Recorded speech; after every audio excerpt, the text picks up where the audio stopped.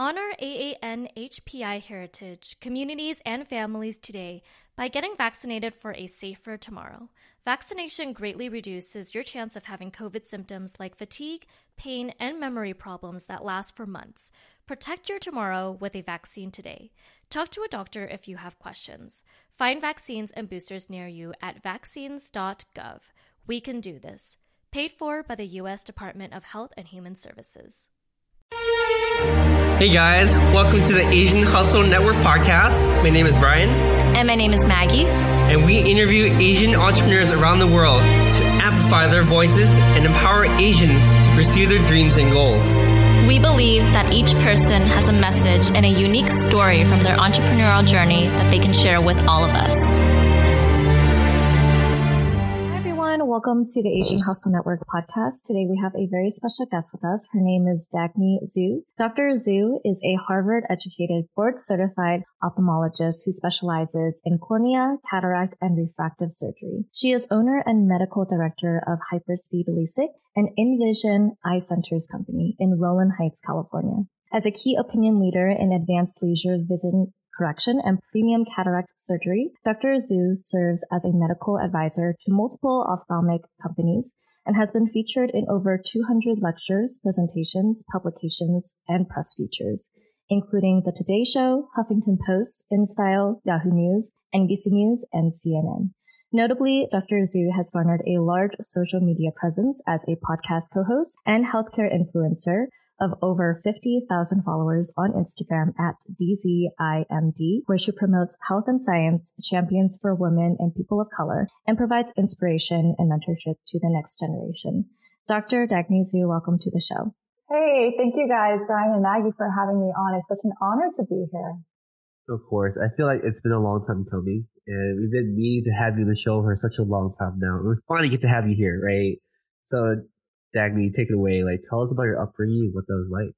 Yeah, thank you guys so much. I love sharing this perspective from a medical background because I feel like you guys have so many awesome entrepreneurs and all these cool fields. I feel a little boring coming from the medical side, but there's definitely more of us doctors now who are being more entrepreneurial, putting ourselves out there and, starting our own practices and things like that. My background is probably similar to a lot of the Asian Americans here in the U.S. I mean, I'm an immigrant, first generation.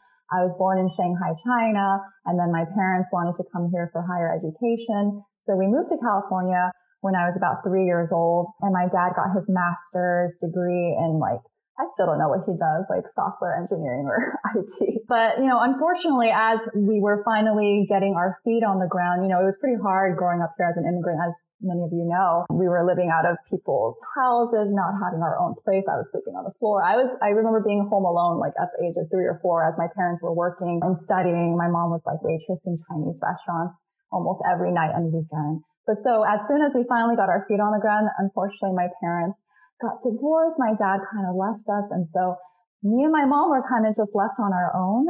And my mom, she was the one who didn't have much of that educational background. She didn't know how to speak English. And so literally it was just me and her as, her only child and, kind of trying to find our way. And so came from very humble beginnings, but I think just watching her, hustle as you guys do so well, she taught herself English by, going to adult school at night after working. She entered courses to get her certificate in bookkeeping so she can stop waitressing and do an office job. And so she spent more time with me. And then she was just very savvy with money, investing in 529s and mutual funds without knowing much about the English language. So I was always impressed with her financial savvy. But eventually we were able to buy a home when I was in high school, and it kind of felt like we reached the American dream. And so just watching her go through all that, I always felt that work ethic. And so in my school and my studies, I always wanted to do the best so that I could, elevate us and, get us to a better place. And I think that's just the internal drive that pushes a lot of us immigrants. So I was very fortunate to be able to do well in my studies and have the opportunity to go to medical school and become a doctor. And it's kind of crazy now because it's full circle. I literally bought a practice in my hometown of Rowland Heights where I grew up. So it's down the street from the high school I went to, from the home that we bought when I was in high school. And my mom still brings me lunch here and then because she lives right around the corner. So she's super proud. And also happy that I've stayed close to home. So that's a little bit about my upbringing and where I came from. Definitely never thought that I'd be in this position today.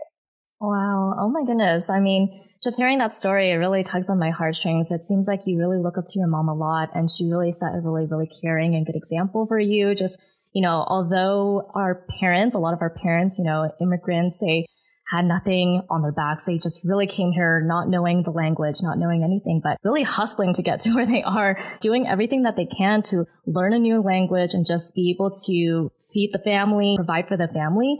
And it seems like your mom did everything in that field. And I want to know, because you went into medicine, it seems like you wanted to really show your mom that you wanted to support her and return the favor back to her. Tell us your passion for medicine and why you chose eye care specifically as your specialty. I feel like our immigrant parents are like the original hustlers. And a lot of us have kind of tiger moms or tiger parents kind of push us into medicine, right?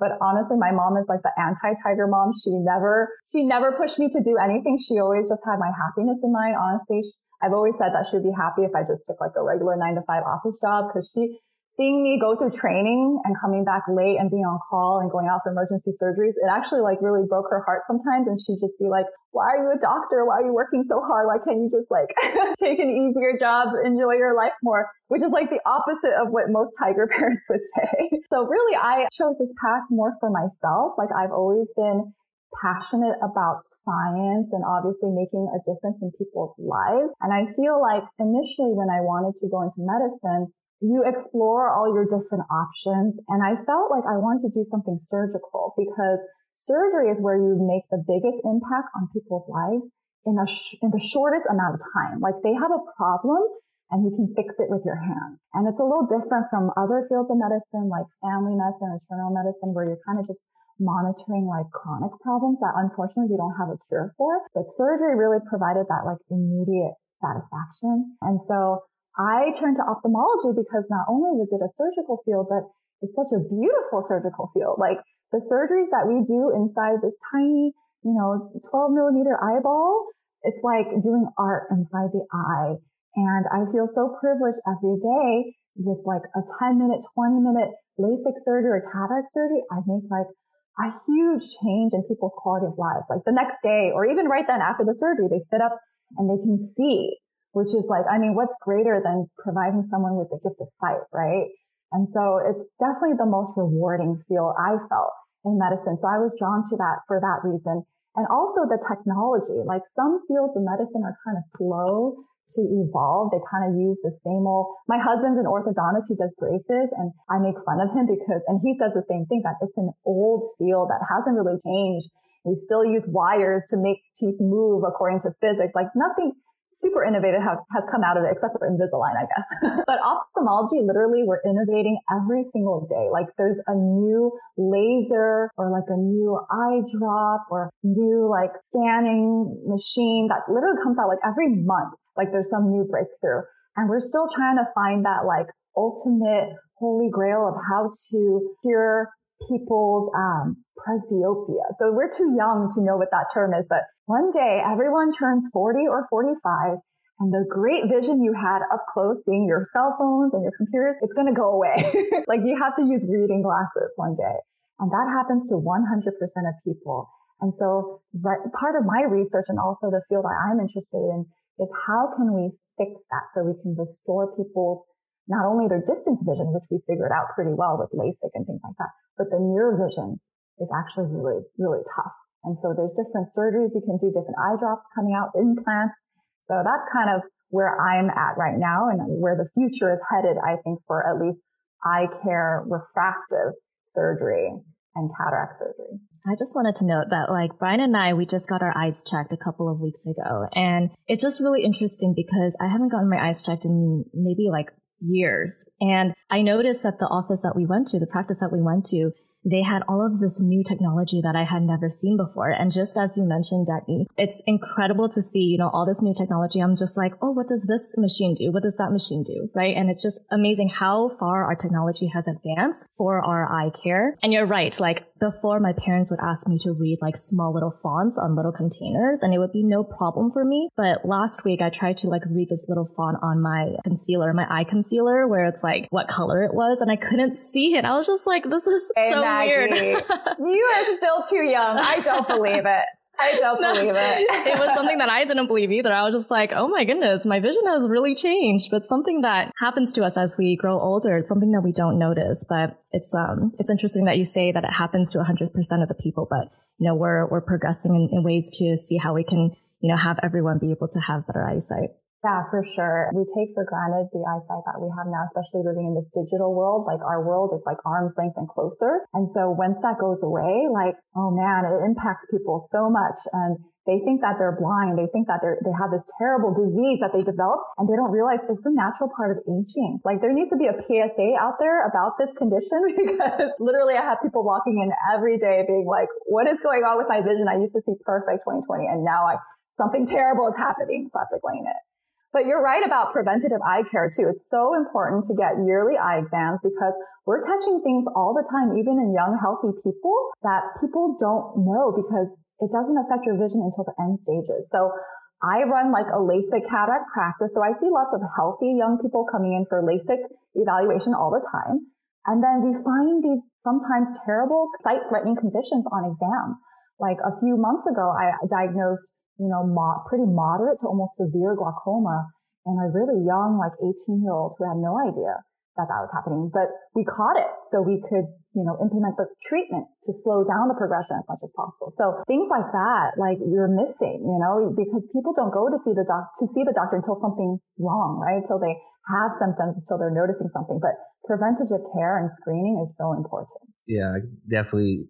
Sense your passion and what you do throughout the entire early part of the podcast is like, wow, like you definitely know what you're talking about. You definitely are passionate. What I'm really curious about is how you manage to balance everything, right? Because obviously you have your own private practice. I know your husband as well. He's a very energetic guy. Cool guy. Shout out to him. And I'm kind of curious because how do you manage to balance all things in your life? You're a new mom, right? You have your business. I believe your husband also has a private practice as well. And you have a presence on social media. Right?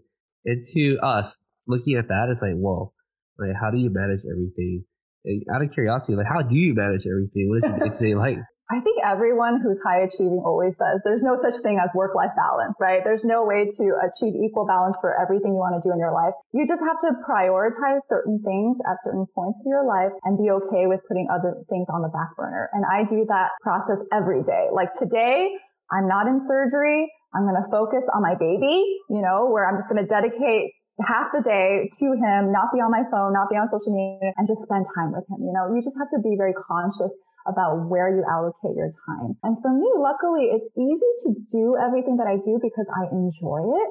I think that's the best way to do things is when you enjoy it. It doesn't feel like work. So like when I'm at work, I'm busy doing my surgeries, but I love doing surgery, as you guys know, because you make such a huge difference. And at the same time, when I'm not in surgery, I'm like giving talks, to companies or to colleagues. And I love sharing information and educating about the latest advances. Or like I'm writing another post on social media, educating about these diseases that people don't know about. And it brings me a lot of passion and joy. Like I just enjoy it. And then, it really takes a village because I could not be doing everything that I'm doing with a baby on my own, like I cannot take all the credit. And my husband lets me know this. He's like, I'm helping you a lot, right?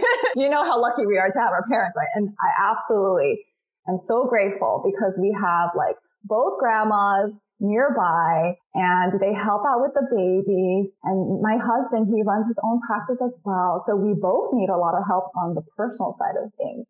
So we outsource as much as possible. We have in-laws for a baby. We have house cleaners. We have like food that we pick up. Like my husband loves cooking, but honestly, I can't remember the last time he prepared a home cooked meal because we just don't have time and you just kind of have to do things to make it work. And we used to be very frugal about these things or like wanting to do everything on our own. And, we felt bad having other people do these mundane things for us. But now we've just given into it because some things are just not worth our time. Like our time is better spent on areas where we have strengths in and we can produce things that are valuable, make an impact rather than like, doing laundry. I'm a horrible homemaker.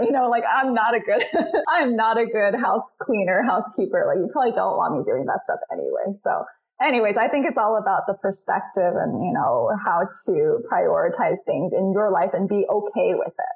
Dagny, stop giving Maggie ideas. Is Maggie trying to do it all, like home stuff too? Like, let it go, girl. You just got to outsource it. Brian, I mean, the men of the modern day, right? Modern men, they're very good in the home, I have to say. And sharing responsibilities. I would say I'm pretty good at cleaning the house and cooking all the time. And literally, like before we had our podcast, I was like, "Oh no, like I didn't cook lunch for Maggie yet." So I ran downstairs. Yeah, Brian's pretty good at that.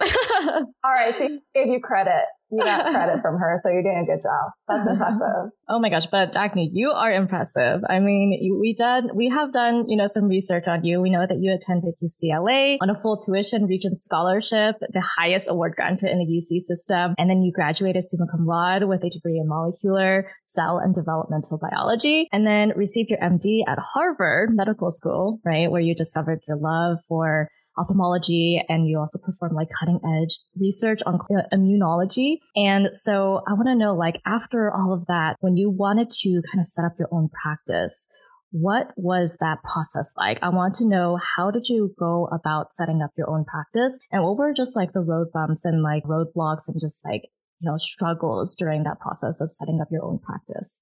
Yeah, that's such a great transition because I feel like I'm like the typical dream child of every Asian American immigrant parent, right? Like do well, excel in your studies, get a good job, make good money, and let that be that. And I feel like I kind of lived in a box like that because of my upbringing. Like I wasn't really one who was born very outspoken or one to take risks. Like I was very cookie cutter, like do well in my studies, do well in school. This is the way to, elevate our family in the future. And I would have to say it wasn't until after I graduated from residency where I was like, I want to do something more. I don't want to just work for someone 9 to 5, see patients and go home. Like I want to have more control over my practice and how I practice and what patients I serve, what technology I use. I want to have more of an impact in the field. Like I want to innovate. I want to do research. And I have to say a big influence of that was my own husband, Brian. Again, I'm giving him so much props, and he'll be very happy to listen to this episode because I feel like he came from a similar immigrant background, like growing up with a Vietnamese refugee family coming from very little. But he's always been like street smart more than book smart. And so he's always been kind of hustler, and he's always had in his mind that he wanted to do more. And so some of that definitely rubbed off on me. Like we met at Harvard. So I was a Harvard medical student. He was a Harvard dental student. And he's always like, I don't know how I made it into Harvard. Cause he's like, I didn't concentrate on like the studying, but his extracurriculars, his leadership activities, that's what got him there. And so he always saw so much potential in me. And he's like, Dagny, you can do so much more. Like, you can be like a leader in the field, and you can have this like amazing business or empire that you're growing. So we're actually trying to grow this together. So when I first came out of fellowship training, I was like a lot of my medical colleagues where I just wanted to find any job that would pay a good salary and be done with it. And I had opportunities to work at jobs like that where I may never be a partner or owner. I just work as an associate under someone, or I work for a hospital system and let that be that. But then this opportunity came up where there was this big refractive LASIK cataract practice for sale in my hometown. And there was no guaranteed base salary. All my colleagues were getting guaranteed base salaries, bonuses for relocating. Like for me, I had to buy this practice. Like I had to literally take out more loans, put in cash to buy this practice, coming straight out of training with no money saved and already having debt from all the schooling and training that we've had. So it was a huge financial risk, but we felt like the upside was worth it in the end, because having autonomy as a doctor is so important these days. Like, I don't know if you know what's going on in the healthcare field, but less and less doctors are becoming owners. They're becoming employees. These practices are getting bought by private equity. So we're answering to like a higher order. We can't really run things the way that we used to. Like doctors used to be small business owners, but fewer and fewer doctors have that autonomy now. And so this is an opportunity for me to still have some control over how I want to practice and what I want to do with it. And so that was always very exciting to me. But early on, it was super hard, like I said, because we had no guarantee. We didn't know what would become of it. And we had to put in a huge financial investment from the get-go. Me having no training, literally within like the real world of refractive surgery or practicing medicine. Like I had to learn a lot of that on the go in the beginning. And now, just looking 4 to 5 years back and how far we've come, like we're literally like, it was already a pretty successful practice, but we've literally brought it to like the next level, like probably one of the highest volume practices. I probably do more surgery than the majority of colleagues, refractive surgeons in the area, and certainly colleagues my age. Like I've gotten a lot farther because I made that initial investment in myself. And so because of that, like I'm able to speak on, podiums and speak for a lot of companies because I'm kind of a leader in that field because I got that opportunity early on by becoming my own owner versus working for somewhere where you don't get those many opportunities, as a associate.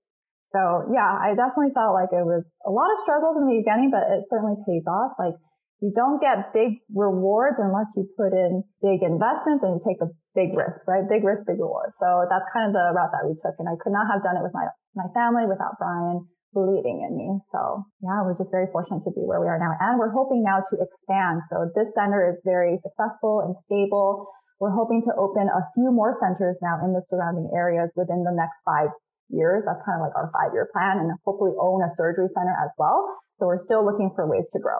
That's incredible. I mean, and especially I think because you kind of put yourself as the brand too. You put so much on social media with your presence on there, with your face on there. And so when people look at this type of content and share it with their friends and everything like that, your content is actually very, very educational. Like I learn a lot of things from just watching your content. And I think that's also why a lot of people come to you too, right? If they're like around the area, they're like, I need to see Dr. Zhu because I found her on social media. So I'm just really happy to hear that have definitely progressed a lot more faster and more forward than, many other people as your colleagues. And just having your own practice. I know that in many ways you're like your own entrepreneur. You're an entrepreneur as well, right? Setting up your own practice, that's a hustle in itself. But I hear that for a lot of people who practice medicine, they know how to practice medicine. They're really, really educated in that field, but it's very hard for them to know how to manage people, how to set up their own practice, how to run a practice as a leader, right? Because they're not taught those type of skills in school. They're just taught how to practice medicine. So tell us about like when you were starting up your own practice, what were those experiences like? I'm sure you had to do everything by yourself, right? Just opening up your own practice. And what do you think takes to be a successful entrepreneur, especially in eye care? Mm-hmm. Yeah, those are all great questions and things that the majority of doctors know nothing about. Because like you said, we don't learn anything about that in training. I think, again, it helped to have a partner in crime. So Brian, he came from like dual degree dental and MBA background. So he was able to advise on some of those things early on, which was very helpful. But a lot of the stuff you just kind of learn on the fly. Like you hire experts to help you in areas that you're not familiar with and you learn from them. And it's okay to do that because you're not going to be an expert on everything. So you have to know when to ask for help. And so when I was looking at this deal, like I had lawyers, I had consultants, accountants reviewing the P&Ls of this practice, like doing the valuation of this practice and seeing what it was worth and what the projected growth would be. And you just learn from that whole process. I think you just learn from doing. Like it's one thing to read about it in a book, go to online courses, but when you're actually doing it yourself, like that's the best way to learn. And so just from that, and then every month reviewing my, P&Ls and things like that, and knowing where to save money, where to cut on expenses. And oh gosh, I'm still learning about like the taxes associated with all this stuff. Like it's so complicated, but you learn a little bit as you keep going. And I think you're always improving yourself too by attending these courses. So in medicine now, there's a lot more resources available than ever before. Like before it was just like a couple online blogs that you could check out. But now there's like dedicated conferences that you can go to that teach you how to be a practice manager, practice owner. So literally this past weekend in Scottsdale, Arizona, I just launched a refractive meeting for refractive surgeons on the business side of things, like how to run your practice, how to market, how to be a leader. And I course director for this. I worked with a more senior doctor who kind of took me under his wing. And so that's for some reason, it took doctors that long, at least in ophthalmology, to decide that we needed a meeting to focus on that. Like dentists, I feel like I've been doing it for a while. Like Brian is way more savvy than I am because I feel like they've been practice owners for a while, but ophthalmologists is still kind of new to us. And so just being a part of that meeting and listening to the speakers and also organizing it, putting it together, like that was also very helpful to me and hopefully to the people who attended as well. Wow, that's really important. I didn't know that they had all of those meetings and trainings like that. I just thought that everyone just had to learn by themselves, because a lot of people say that they get to learn how to run or practice medicine, but they don't get to learn how to run, a practice as a leader. So I thought that, a lot of it is just like self-taught, but I'm very, very happy to hear that there are more trainings that teach that type of stuff now because it is very much needed and it's hard to run your own business, to be an entrepreneur. So I'm glad to hear that. I think social media and this digital space that we have makes it a lot easier too, sharing of information and all of that. Whereas previously it's kind of like you said, learning on your own or like learning from your neighbor. Now it's just like so much easier to disseminate that information. And I think doctors getting into social media, I mean, you've seen it's like with the COVID pandemic, right?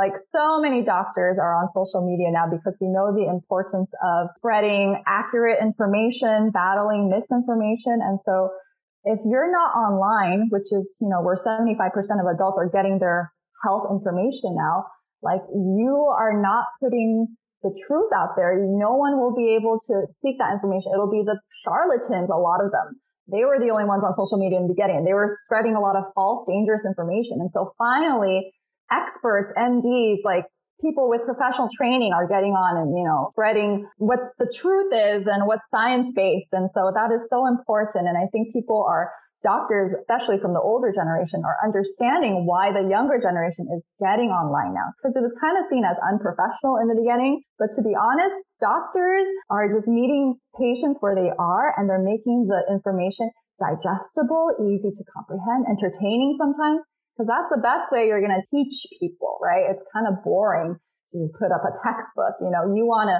send your message in a way that is actually captivating and entertaining. That's the best way to reach the public these days through social media.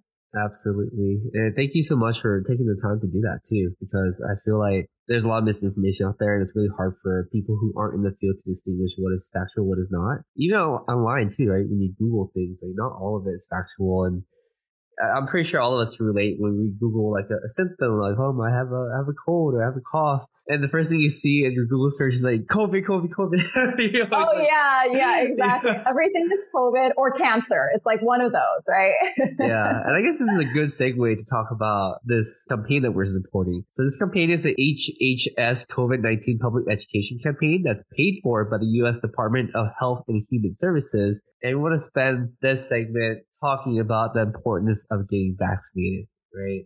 As you mentioned earlier, there's a lot of misinformation about getting vaccinated. I think one of the most outrageous thing I heard is the government's going to plant a microchip inside you to control your brain. I'm just like, all right, that's too imaginative. But I just want to give you a second to speak about your thoughts on getting vaccinated and why it's so important for people to go out there and protect themselves and protect other people. Yeah, I mean, I would say that thankfully, I think the majority of people are on board with vaccinations and science-based evidence and the information that's been spread by Dr. Fauci and, the experts who actually know what they're talking about. I think the majority of people are on board and recognize the importance of protecting yourself and those around you. Like that's the beauty of vaccination. It's not about yourself, right? It's about public health and protecting those around you, especially those who can't get vaccinated themselves because they have underlying illnesses or whatever. So this is not about you. This is a conscious decision to protect those around you more vulnerable. And it's just that there's a small minority who are very vocal. And those are the people who spread a lot of this misinformation online.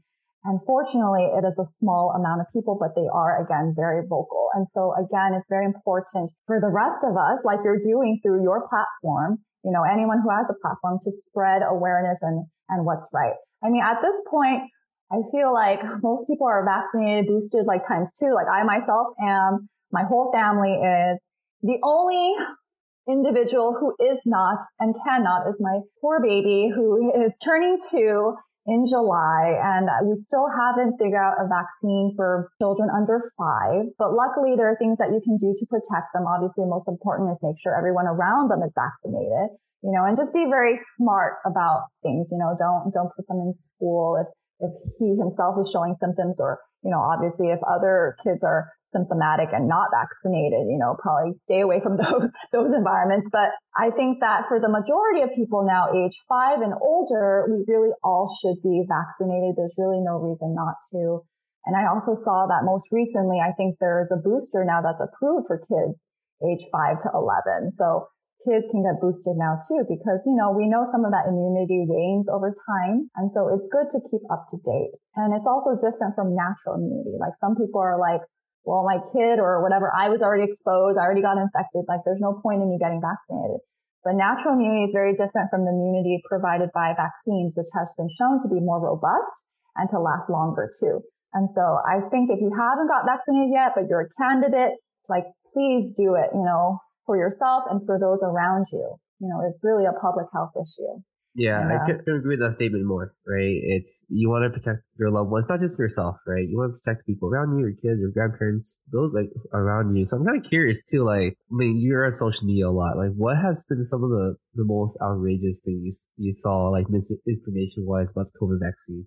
Oh my God. I don't know. I can't even remember them all. Like you said, there's a chip in there because the government is monitoring us, or COVID vaccine makes you infertile. I guess that was like a big myth amongst women trying to get pregnant, because they were trying to get into this fear, very deep fear that women have who are having trouble getting pregnant. Like fertility is such a precious issue for a lot of women, and that they were attacking that and having COVID, somehow affect that's and tugging at their emotional heartstrings with that topic. Like that just crossed the line for me. And so many things I can't even fathom all. Like you can just, drinking bleach, what was it, like drinking stuff that was also killing the virus, like all kinds of ingestions of toxic substances. That probably is not a good idea.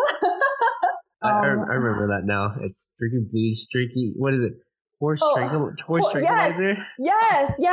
Oh my God. Parasitic treatments, right? Like taking that for yourself. It's just, they're worried about FDA trials, which is backed by, so many patients, so much like sound studies. And then they're just pitching these random therapies that literally have zero backing, zero research, zero studies. And they're just pitching it as an idea. So I don't even understand where the common sense comes from when they're kind of fear mongering and pitching these outrageous ideas. Yeah. I think that was when, COVID had first came out and people were just kind of making up everything. But I'm glad we're getting to a place where there's like a little bit more research on it and we're able to prove that some of those myths are not true. But just on the topic of COVID-19, I want to know, can you share with us like how your treatment as a doctor changed during COVID-19? Like what did you have to do during that time, during the pandemic? Like, did you have to transition to doing virtual assessments? And how did that turn out? Because for eye exams, I imagine that can be extremely difficult to do that virtually. But just talk to us about like, what are some of the ways that you had to change your treatment as a doctor during that time? Right. So I feel like some fields were hit harder by COVID. Restaurant industry being one of them, of course, healthcare being the other. We had to close down in the beginning, like just shut down all operations, because technically cataract surgery and the surgeries that I was doing was considered elective surgery. It's not life-threatening to have a cataract, right? So you could potentially wait, even if you couldn't see anymore, like you could wait. And so we had to just shut down for a whole month where I wasn't operating and our staff wasn't getting paid. And I had no idea, like our overhead was still accumulating. I had no idea if we would ever bounce back from that period. And so it was a very scary period. And at the same time, our patients were suffering because of, we couldn't do elective procedures, but, senior citizens were falling from their cataracts and, sustaining fractures and life-threatening debilitation, because your sight is so vital to the safety and your ability to function every day. And so even though it wasn't life-threatening, it was certainly urgent and necessary in a lot of cases. And so I was really worried for my patients as well. And we couldn't see a lot of them for their urgent eye exams. Like, so they had redness or pain. They had to go to the emergency rooms who were open, but they couldn't see me, right? Telemedicine was definitely one area in which we could assess some of those issues. But like you mentioned, it's just so difficult in eye care. And it's an area of eye care that I think had already been growing before COVID, because there are rural areas that don't have access to eye specialists. And telemedicine is the only way to do routine screening of like diabetic eye diseases and cataracts and things like that. But since the pandemic, there's been more money and more effort put into telemedicine because we realize this is going to be a part of our, the way that we deliver eye care now. Like, it's not just something that passed because of COVID.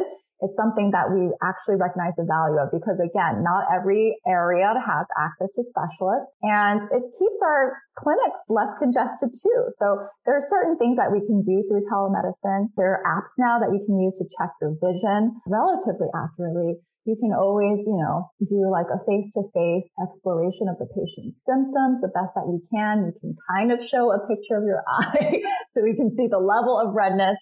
But anything beyond that is pretty difficult to assess because the eye is a very visual field and you really have to come in so we can use our special microscopes, special imaging and scanners to really detect if there's a problem with your vision or your eye health. But we are trying to come up with more technologies to improve that diagnosis. So now there's like adapters that you can attach on your iPhone that actually can take a picture of the back of your retina, for like diabetes screening. Yeah. Hopefully there's more technologies that will help you check your eye pressure too remotely. You know how you have to go in the office and there's like this eye puff, or sometimes you have to like tap on your eye. Maybe there's a way to do that remotely too. So definitely a huge room for innovation in this area. That's very much needed. That's amazing. I mean, I'm excited to see all of those innovations come to life. And I mean, yeah, I feel like the technology for eye care and eye exams is just progressing so fast. So I'm very happy to know that even after COVID is over, those new technology is going to stay because, I think a lot of people are just like doing everything at home nowadays and we need to, get with the times pretty much. So I'm really happy and excited to hear that. And I think with the hygiene and sanitation, like we took it to a whole nother level and I think we're going to keep it there.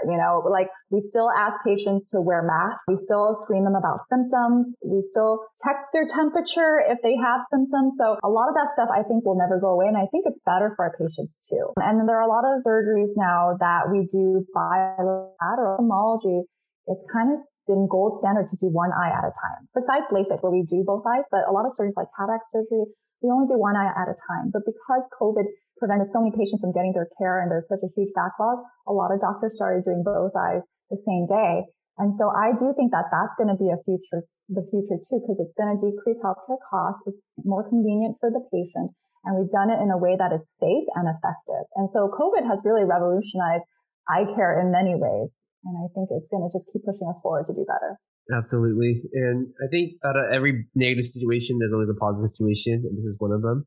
And it does. The pandemic itself is a whole terrible situation, but it's helping us rethink our lives, helping rethink how we do things. And honestly, this is the only time that we had in the history of mankind over the last 100 years is to stop and pause and be like, are we doing things the best way that we should? Right? Yeah. It allows us to reflect. Absolutely. So I do have a final question. And that question is, do you have any advice for anybody looking to start their own practice at this point? I think you just have to take the plunge.